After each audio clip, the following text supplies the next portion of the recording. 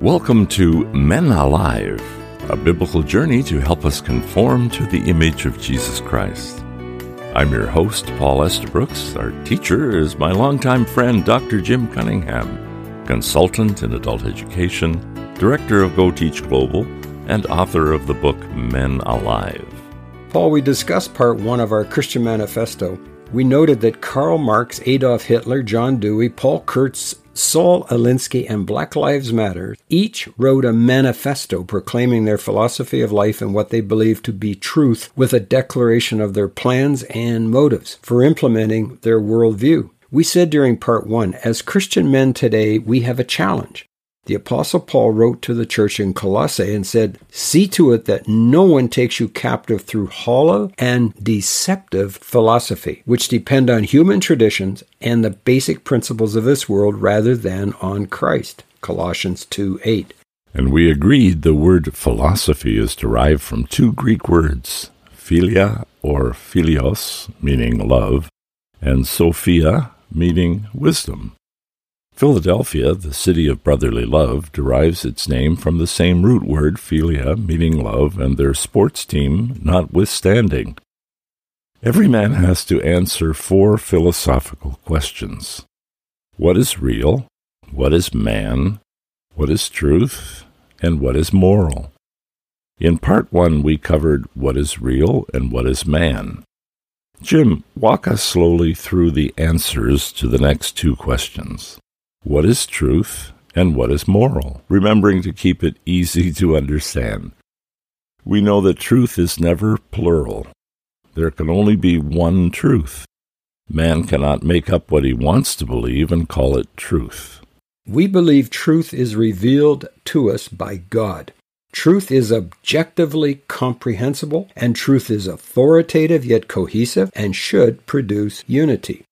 1 Corinthians 1:18 says that God is truth. We know that God's word is truth. 2 Thessalonians 2:10 and 11 said, "They did not receive the love of the truth so as to be saved. Therefore God will send them a deluding influence so that they might believe what is false." John 14:6, Jesus said, "I am the way, the truth, and the life." John 14:17 says the Holy Spirit is truth. So as Christians, we are not following some cosmic fairy tale. We know what truth is. God first revealed himself to us through what he called general revelation. Psalm 19:1 says, "The heavens, the clouds, the wind, the sun, the moon, the stars, lightning, thunder, rain, snow are telling the glory of God. How foolish of the man to worship an idol made of wood or gold. Idols have eyes but cannot see, they have ears but cannot hear, they have mouths but cannot speak, and legs but cannot move. There is only one truth. God made everything."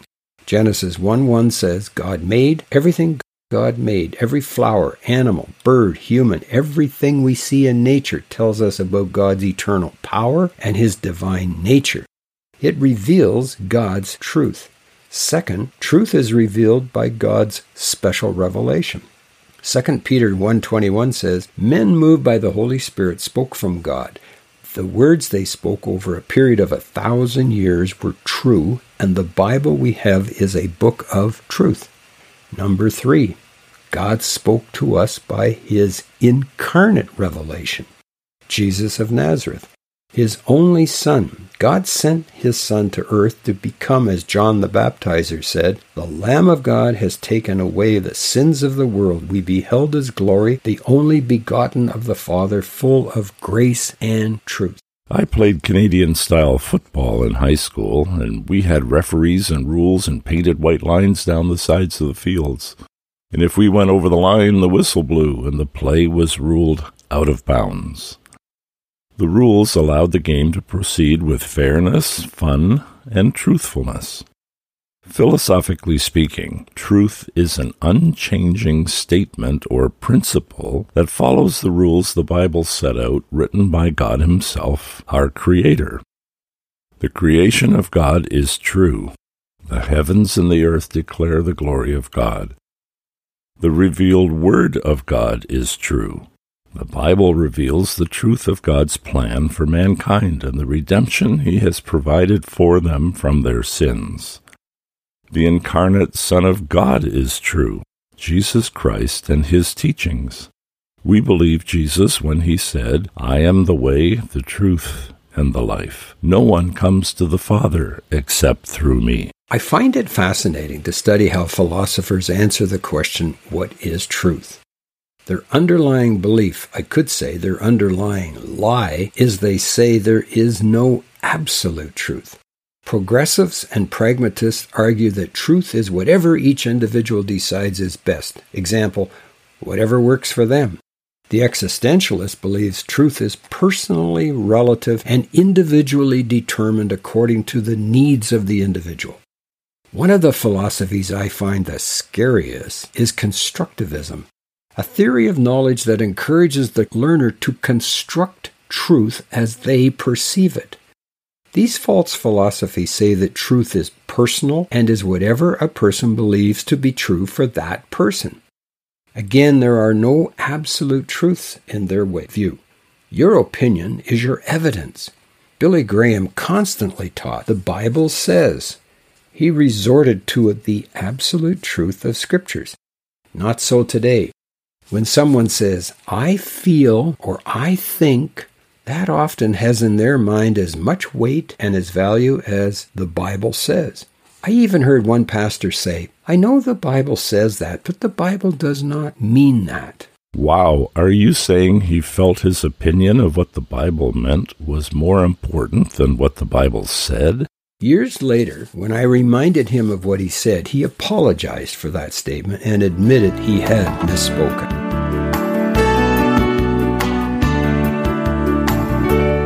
You are listening to Men Alive. For a PDF of this Christian manifesto, email Dr. Jim at menaliveuntogod@gmail.com. That's menaliveuntogod@gmail.com. And request My Christian Manifesto. Jim, we've looked at what is real, what is man, and what is truth. Let me ask you a few related questions that some listeners may be thinking before you address the topic of what is moral.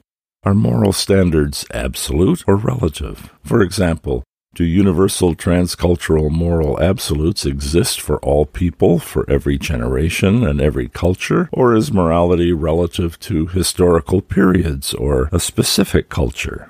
Pablo, most worldviews believe there are no absolutes, no universal transcultural right or wrong morality. Morality is relative to the individual. John Dewey, the father of progressivism, wrote, quote, "Morality and moral judgments are individualized and determined by one's life experienced," unquote. If it feels good and no one gets injured, just do it. Each person becomes their own judge of their actions and responsible for their consequences. Choices have consequences, so consider the consequences before deciding. No need for 10 commandments. That's archaic. Morality is now within one's mind. God becomes an impersonal force or energy. Jesus is reduced to an avatar, a path, a guide, an enlightened master. Can morality be separated from religion? World religions reveal men's views of how they think we should live to be right with God. Philosophers who believe there are no moral absolutes believe that all philosophies lead to some common utopian place where man will be governed by the moral good of all. The problem, Pablo, is each philosophy has a different view of morality. Hindus tell followers to worship the cow, Buddhists say eat the cow, Sikhs say cover your head, Hare Krishna say shave your head, animists eat their enemies, Muslims are told to kill their enemies. Morality varies with every philosophy and every world religion based on those philosophies. Some worship their God on a full moon. Others must worship him on Fridays, or on Saturdays, or after sundown, or 5 times a day, or facing in a certain direction, or only from one specific place, like a river, a city, or by purchasing certain fruit, or lighting certain candles, or in silence, or with lots of noisy music, or wake up everyone with a megaphone at 4 a.m. to worship. Christianity reveals God's view of how much he wants mankind to have a relationship with him. God so loved the world that he gave us his Son, Jesus of Nazareth, that whoever believes in him has everlasting life. Christianity is beyond a philosophy or a religion. Christianity is a relationship. We have to answer to what is moral based on what Jesus taught. Jesus taught us to love our enemies. Morality based on man's obedience to God's rules revealed in the Bible can never be separated from Christianity. Morality based on man's obedience to man's rule can be separated from any religion. So the question must be asked, can morality ever be separated from religion? Christian morality can never be separated from a commitment to a biblical lifestyle. Many worldviews are individuals attempting to find meaning in a world of relativism. Uncertainty replaces biblical certainty. We as men seeking to be transformed to the image of Jesus Christ need to have a crystal clear understanding of what the Bible says is moral or is not moral according to God's revealed truth in Scripture. Every man listening to this program, regardless of their religion or philosophy of life, knows it is immoral to have sex with our daughters. It is wrong. It's called incest. We know killing our babies is wrong. It's called abortion. We know hating any human made in the image of God is wrong. Jesus called it murder. We know sleeping with any woman other than our wife is wrong. It's called adultery. We know lusting after whatever our neighbor has that we don't have is wrong. It's called coveting. Men, we are not globs of spittle floating through the universe, merrily creating our own value system and making our own rules. We are made in the image of God. We believe the Bible is true and the laws of God are absolutes. That's our Christian Manifesto, Part 2. Let's remember the three truths God has given us. The creation of God is true. The heavens and the earth declare the glory of God. The revealed Word of God, the Bible, is true. And the incarnate Son of God, Jesus Christ, is the way, the truth, and the life. And no one comes to the Father except through him. And that's the truth. And there you have it, men. Dr. Jim's Christian Manifesto, Part 2. For a PDF of this Christian Manifesto, email Dr. Jim at menaliveuntogod@gmail.com. That's menaliveuntogod@gmail.com. And request My Christian Manifesto. Men Alive is a production of Go Teach Global. Visit our website at goteachglobal.com. Until next time, I'm Paul Estabrooks on behalf of Dr. Jim Cunningham, encouraging you to become men alive, transformed into the image of Jesus Christ.